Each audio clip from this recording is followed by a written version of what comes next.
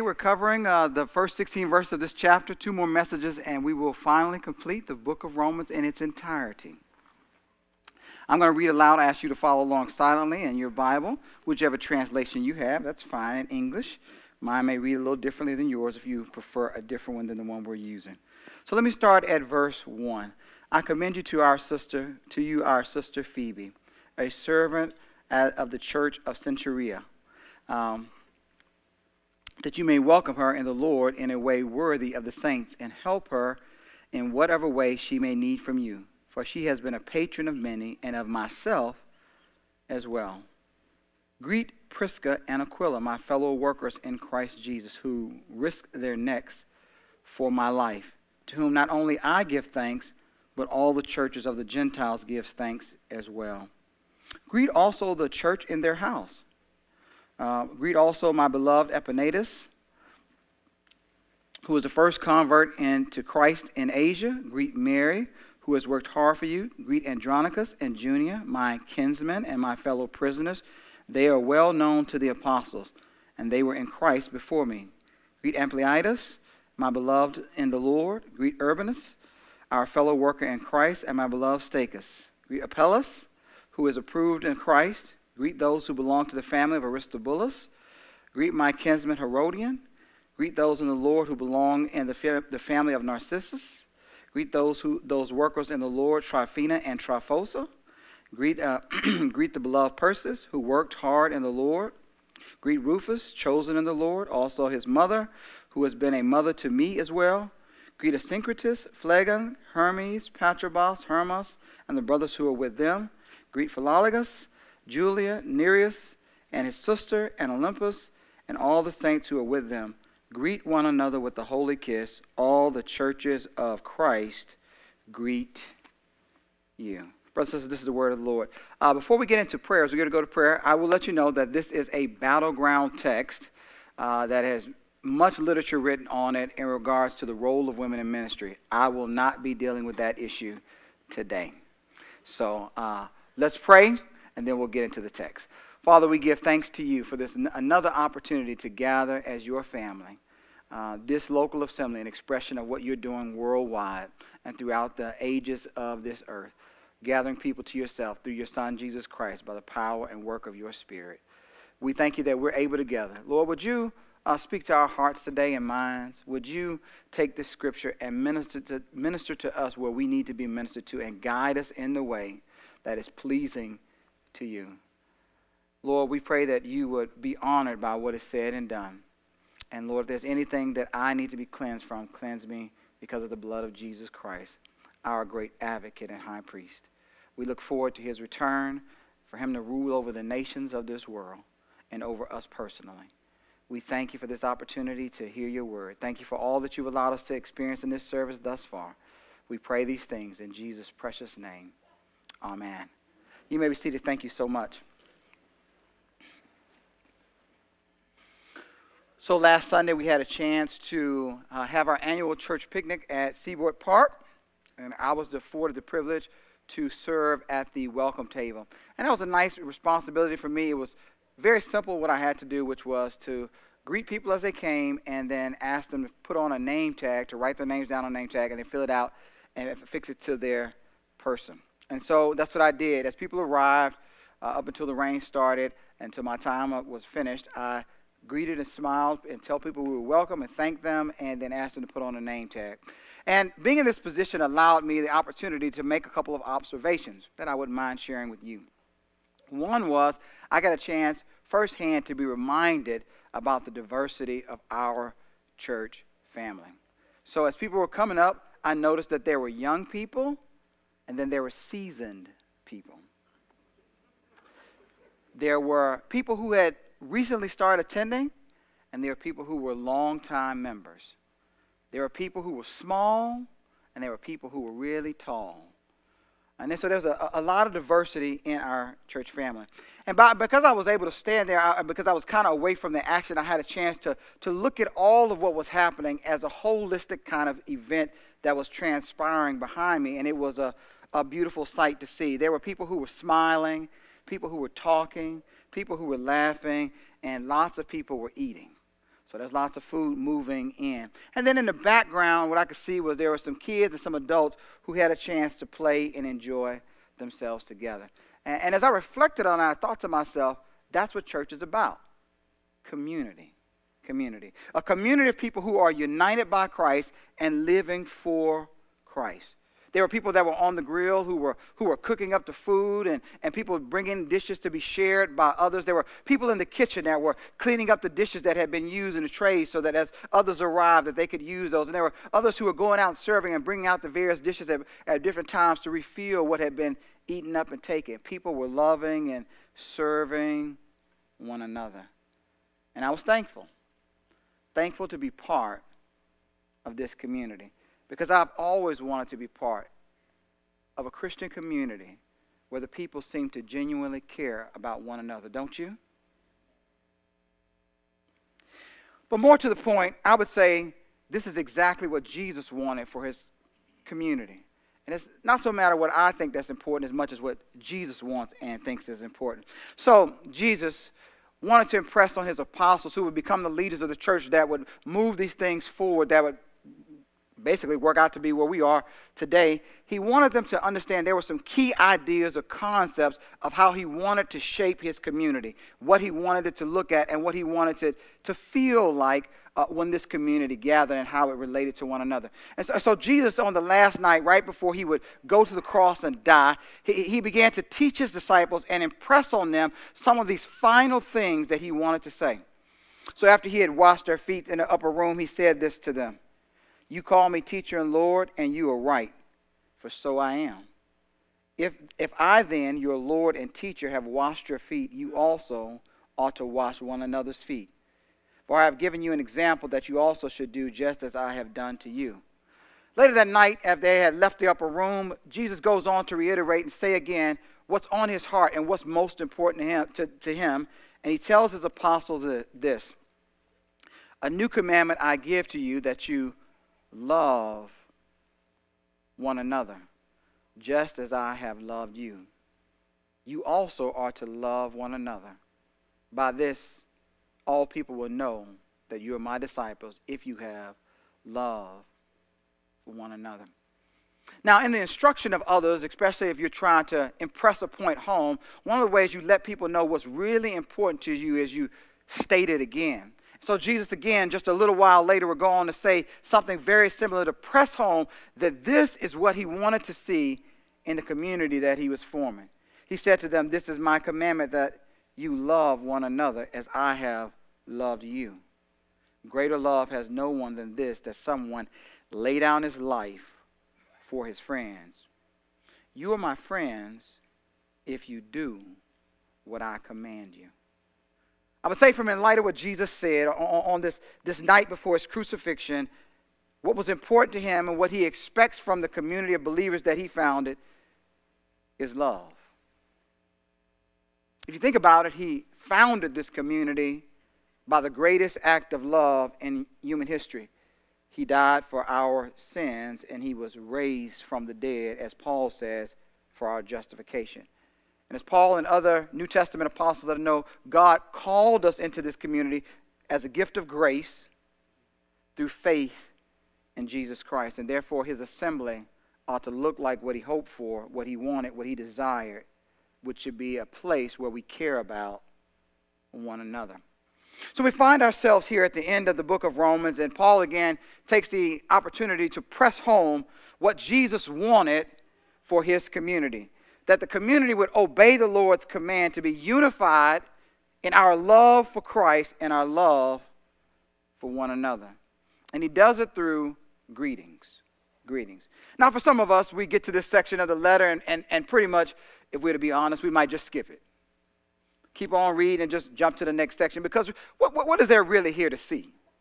I mean, just keep moving. Get to the next doctrinal portion. Let me get to the next letter in the New Testament. But I would warn you, don't be so quick, because you might miss the richness of what we see in this text.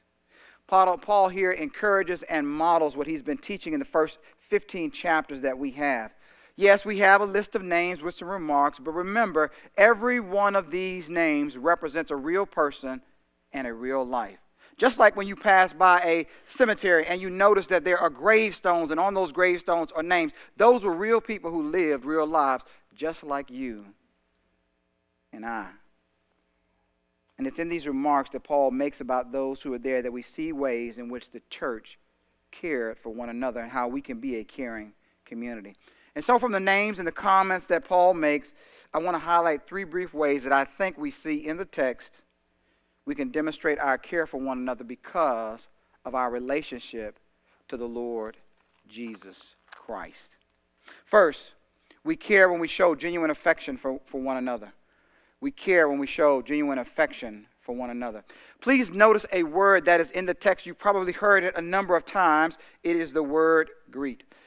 I tried to count the words as best as I could and be as accurate as possible. I think that I counted 17 uses of the word in 16 verses. Feel free to take a moment and count them yourselves. And if I didn't get it right, you can always let me know after the service. And I would appreciate that. But the sentiment that Paul is expressing here is one we express sometimes ourselves. If you're like me and you have family that lives far away from you, and you call them up, and you say to them, hey, I'm not going to be there, and I'm about to say goodbye. And I say, hey, listen, tell everyone there that I love them. Give them a hug for me and a kiss. I can't be there personally, but would you, as my representative, take the affection that I have in my heart and on my behalf, express it to those who are in the community where you are. That's exactly what Paul is getting at here. And we know now, as some of us have been from different cultures, that greetings don't always look the same in every culture. My wife comes from Puerto Rico, and so when she moved to America, she had a different way of greeting than we do here on the mainland. But that's okay. And so generally they had things too as well. And often it embraces, sometimes, embracing each other, kissing each other, offering a hand, or sometimes what we might put under the label of some form of worship. Look at verse 16. We find a hint there of what was part of the greetings for the first Christian community, that early Christian community. Paul says, give a holy kiss. There was some kissing going on in church. Now, this is good where it's good to have a good background commentary to give you a window into the culture of that day, as it might be removed from us, for those who might not have grown up in an environment where this was practiced. So this is what they say about the kind of kissing that went on, and to whom it happened and who it happened between. So kisses were a common form of affection, of greeting for family members, intimate friends, and those who were objects of respect. That's nothing unusual. That happens today with us. But the kiss was normally a light kiss on the mouth, now readily distinguishable from a lover's passionate kisses. So husbands and wives versus your friend, you were kissing them differently. Right? Nevertheless, due to abuses in subsequent centuries, the church limited the practice of the liturgical kiss of fellowship. Now, here's what's interesting. Between men to men only and women to women only. Although this was not the original initial practice. So, when you came to church and you greeted somebody, you would kiss everybody, right? A little smack on the lips, right?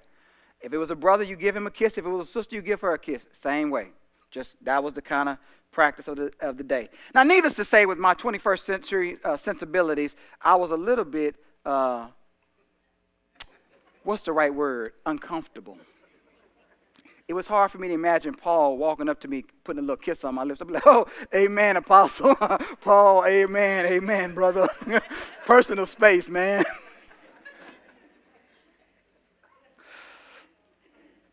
And I was talking to a brother after service, and he let me know that there are some groups that still practice this today. And I thought, oh, that's interesting. So I was like, okay, all right. Well, Justin Martyr, who writes later in the first half of the 2nd century, said that this would often be practiced on a time when they were going to have communion. It would be right after the prayer for the service, and then right before you would have communion. And interesting, today we're having communion. I'm not going to apply it that way that you think I might want to apply this. I'm not going to say that what the Bible is teaching is that you ought to get up and kiss somebody, give them a little smack, let them know that you love them. That's not what I think this text is teaching. One of the brothers last service said, amen, brother, amen. He was happy that I was not going to be saying that, So, and we realized that, hey, expressions, cultural, some of the stuff is just rooted in culture of the day, and that was appropriate for them, but we have different ways of greeting today. Paul's main point is this. He said it in Romans 12:9. Let love be genuine. That's what he's getting at. This affection is an expression of genuine concern and love for others who are in the family of God, just like you're in the family of God. So in our church history, in our life, one of the ways that we tried to do this before the pandemic was we took time in every worship service that we had. About 2 minutes was what we would do, just because, you could go on for hours just greeting people. But we would say, hey, stop the service. We'd say, hey, get up. Go and greet somebody nearby you. And if you haven't seen somebody in a while, if you don't know somebody, make sure you especially greet them. Right? And we weren't expecting for you to go over and kiss somebody on the lips. We weren't asking that.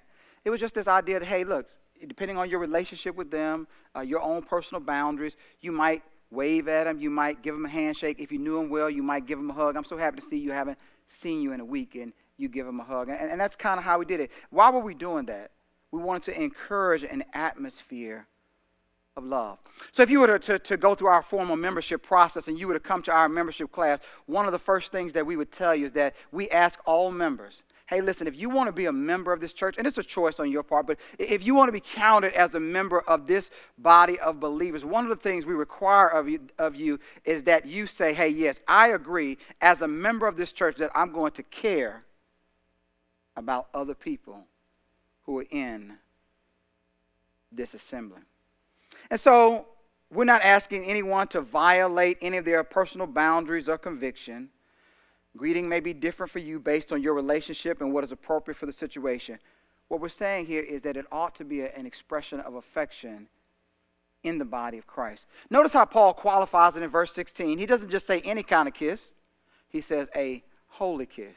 That ought to be out of the right motives, not under the influence of the flesh, but under the influence of the Spirit, so it remains like the Lord is holy, because his people ought to be holy like the Lord is.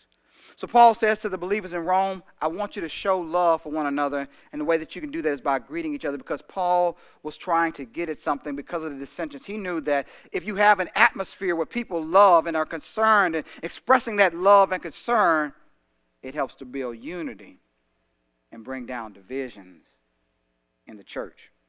Second, in the text, we care when we help one another by meeting needs. We care when we help one another by meeting needs. In the first two verses of this chapter, we notice that Paul endorses Phoebe to the believers in Rome. Phoebe is the carrier of the letter and most likely the reader and interpreter of the letter as well. She's going to answer questions because she was there with Paul, and as he gave this letter, anything that he wanted to say, he communicated to her. Now, most likely because they didn't have mail service like we do, she was a businesswoman and she was traveling from her city on her way to Rome, and so it was convenient for Paul to give her, as a person he trusted, this letter to carry to them and to deliver it to the church in Rome.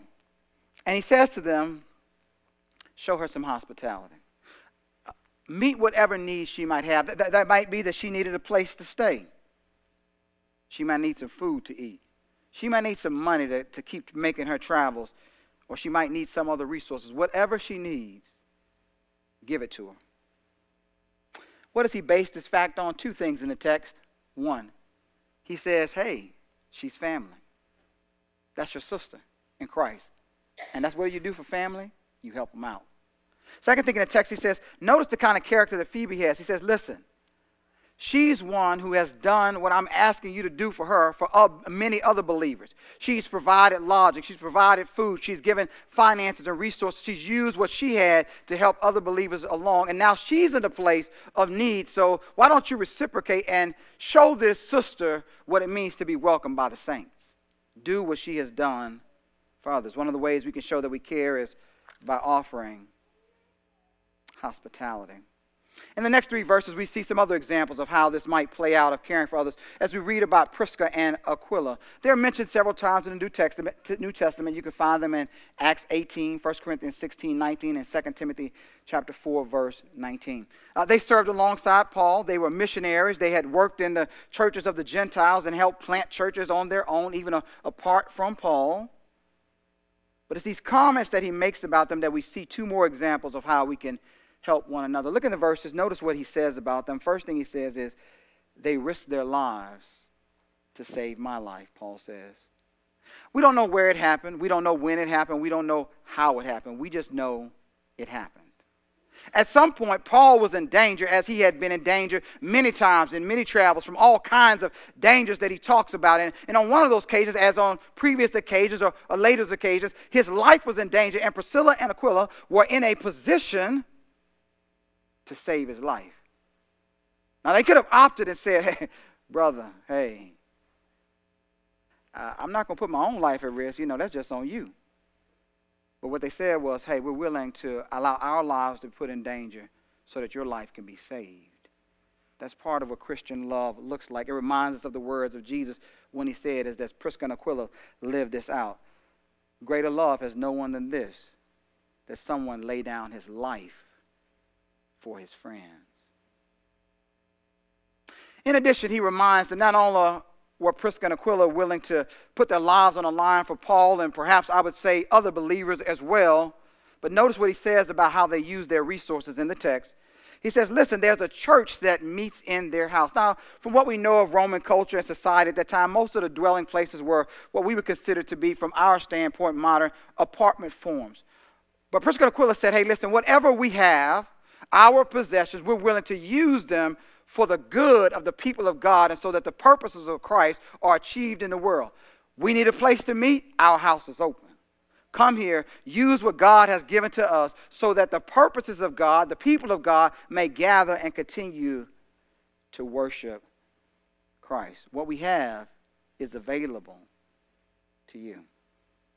See, when we care about one another, we'll seek to help meet needs others because of our relationship with Christ.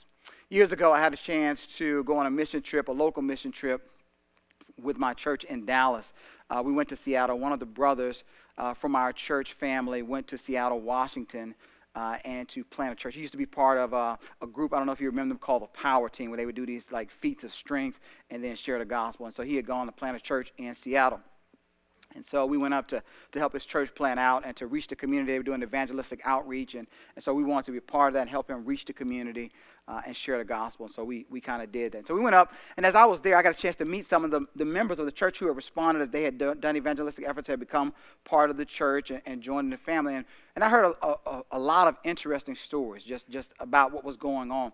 One of the ones that I remember that really impressed me was something that happened that the pastor had done himself, he and his wife. So one of the families in his church, and I think the guy had become a deacon by this point in the life of the church, and there was a point at which his wife, who had stayed home with the kids, he all of a sudden unexpectedly lost his job. And with that loss of employment without finances meant he lost the place for him and his family to stay. And so they found themselves in a place of need. And so the pastor did something that I just thought was radical. He said he and his wife got together and they told his family, hey, listen, you're believers, we're believers. Come, live in our house until you can get on your feet. Don't worry about food. Don't worry about paying bills. Just look for a job, and whenever that is that you get a job and you're able to get on your feet and save up money, then you can leave the house. But until then, we want you to live in our house and be part of our family. So they ate meals together. They shared there, and the husband stayed there. And for at least 6 months, they lived with the pastor and his family. Brothers and sisters, that's part of what it looks like to be a Christian. I experienced a similar thing when I came here to Living Water. When we were moving up from Dallas here to PA, one of the elders of our church and his wife opened their home to us, and they said to us, come in, stay in our house, eat up our food, sleep in our beds, and no rent, no cost to you. You just stay with us, and then until your apartment is ready, and then when your apartment is ready, then you can go when you're well on your way. So we stayed there for 2 weeks, rent-free, able to eat up food and enjoy fellowship with them, because they said, listen, you're believers, we're believers. This is how it lives out. Come and stay with us. Brothers and sisters, that's part of what it means to love one another. Sometimes, though, helping comes with a price tag. Notice verses 6 and verse 12. Paul says, Mary worked hard, and Persis, she also worked hard for the Lord. John Chrysostom, a church leader living in the second half of the 4th century, wrote this about those early women. He said, for the women of those days were more spirited than lions, sharing with the apostles their labors for the sake of the gospel. In this way, they went traveling with them and also performed all other ministries. Paul says there was a sacrifice that they made for other believers. They labored for them. They put in effort and work. They expended energy in the service of other believers and for the sake of the gospel. Now, Paul doesn't specify the kind of labor. We can look throughout the New Testament and see some of the examples. I would include in that it probably had to do with meeting spiritual needs.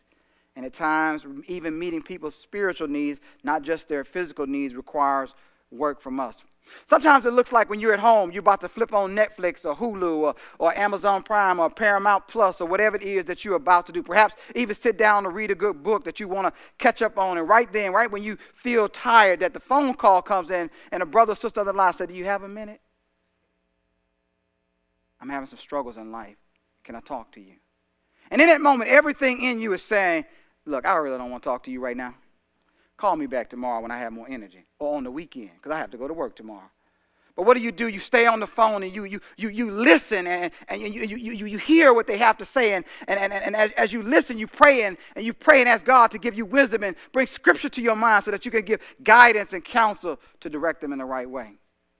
Sometimes it looks like a family gets in crisis. And you've got to cut out some of your hobbies or some of the activities you do and make space in your life on your schedule so that they can come and sit with you and you can sit with them and walk them through the issues that they're dealing with, and you can listen to and help them overcome marriage struggles or whatever issues it is that they're dealing with, to know how to live out their life, and it costs you time over a period of time. And that's work.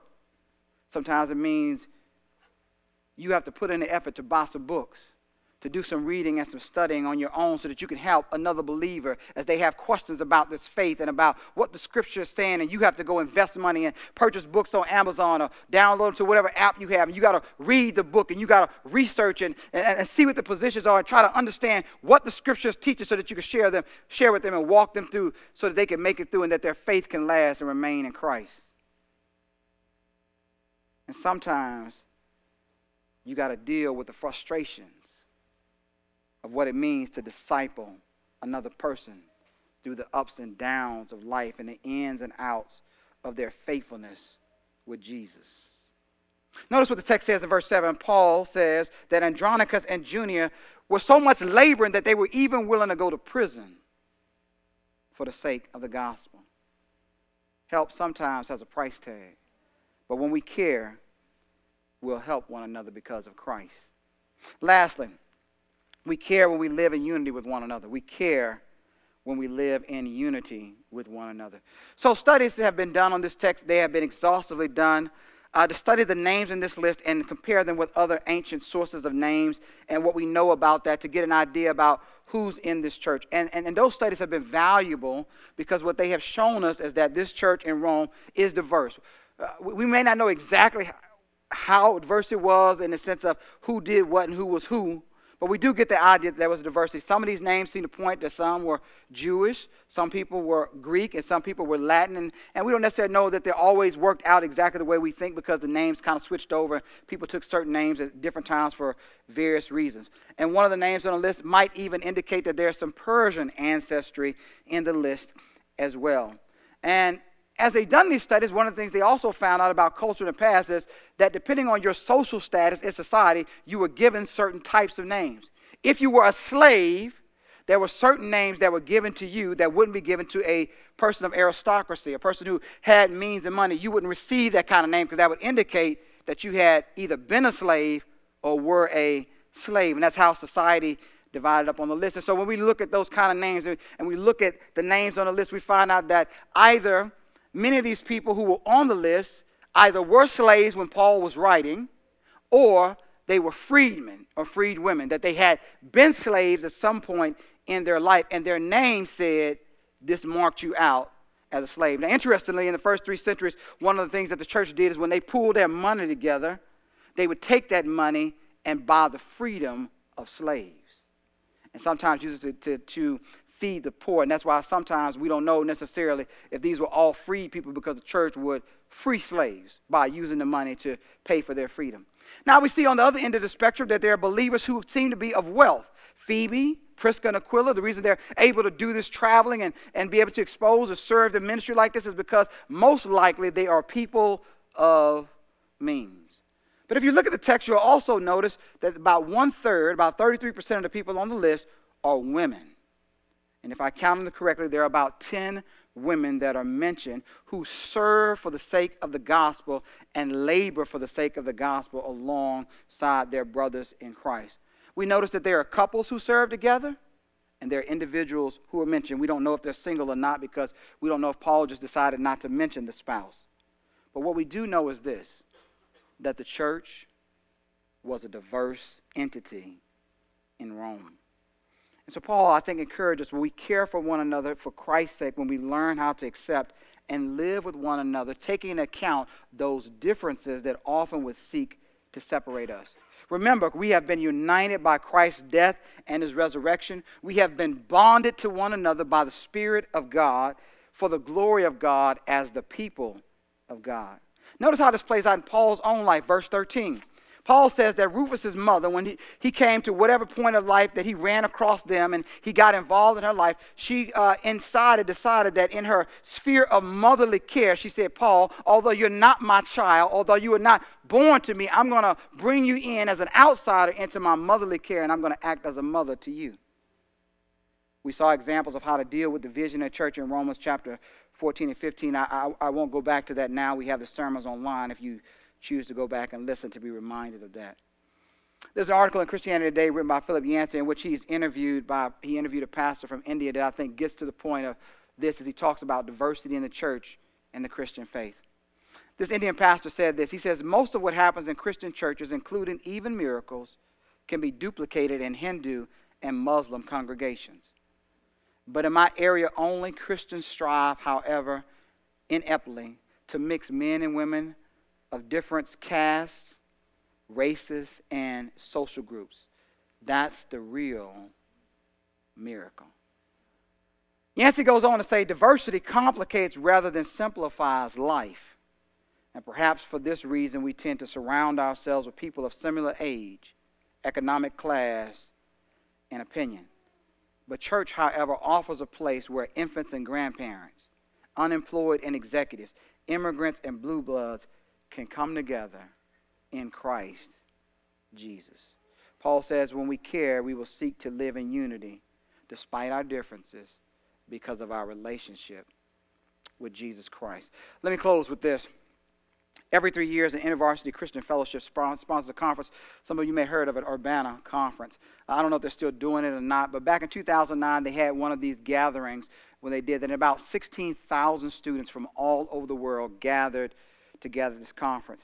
And so after one of the main sessions that night, students from various areas of the world broke up into their individual groups and to be able to go and pray and reflect on what had been taught that night by the main speaker who was in the room. And so in one of the banquet halls, Urbana, in light of historical backgrounds, decided to set up this room, and they put up these dividers, these walls, so that the group, although they were in the same room and they were all believers, that they could be separate from one another because of past history.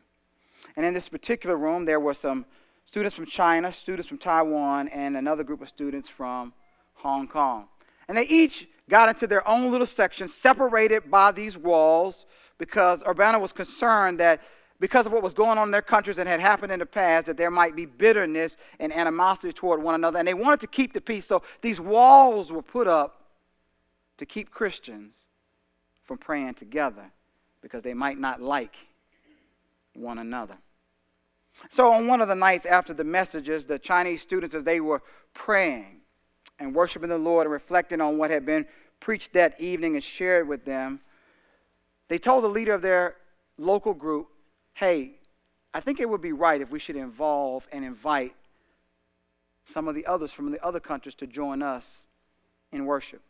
The Taiwanese students received the invitation, and after they sang a little while and spent some time praying, they took down their wall so that they could join together and start praying and singing and worshiping together. And as they began to, Chinese and Taiwanese began to worship together, those who were from Hong Kong heard what was going on, and they said, I want to be a part of that. So they took down their wall. And about 80 students from these three countries gathered together and worshiped. One of the leaders said, in Christ, we're all family, and in Christ, our political walls and boundaries are broken down. In Christ, we have the desire to make the first steps to connect.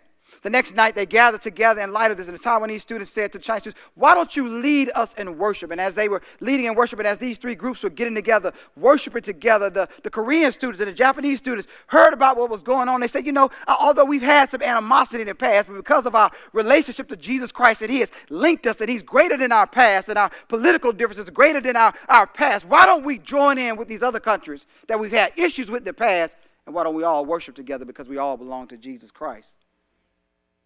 The leader said, we are living out what we learned this week in John. This is God with us. One of the girls, after the experience, said it was really moving. This kind of thing would not happen in any other situation. No, people who have all kinds of differences, who have a history of animosity, are not going to come together on their own. But when they are united in Christ, there's something greater than all the differences that they have that pulls them together, that says there's one Lord, one faith, one baptism, one God that we serve, and we're only one family under Christ. Brothers and sisters, there's something greater than the differences we have, and that is the Lord Jesus Christ Himself. So I say to you, as I believe Paul would say to us, be a community that cares for one another, because you're all related to Christ, and by Christ you're all related to one another. Let us pray. Father, we thank You for the truth of Your word, and we pray, Lord, that You would be with us, and You would help us to live out this oneness, Lord, in wise ways, so that we might demonstrate Your glory to the world. Lord Jesus, when You were here, You said, by this all men would know that You're My disciples, if you have love for one another. Place that love in our hearts, so that we may display it to a watching world, so that they might believe that, Heavenly Father, that You sent Jesus into the world to be the Savior of the world. And now, Lord, as we pool our resources together for this offering, we pray that we would use those resources for kingdom purposes, for the good of other brothers and sisters in Christ, our local assembly and others throughout this world, for those in our community who don't even yet know You. But we can display Your compassion and Your care to them, so they might consider the message that we carry to the world about Jesus. Would You bless this offering now? In His name we pray. Amen.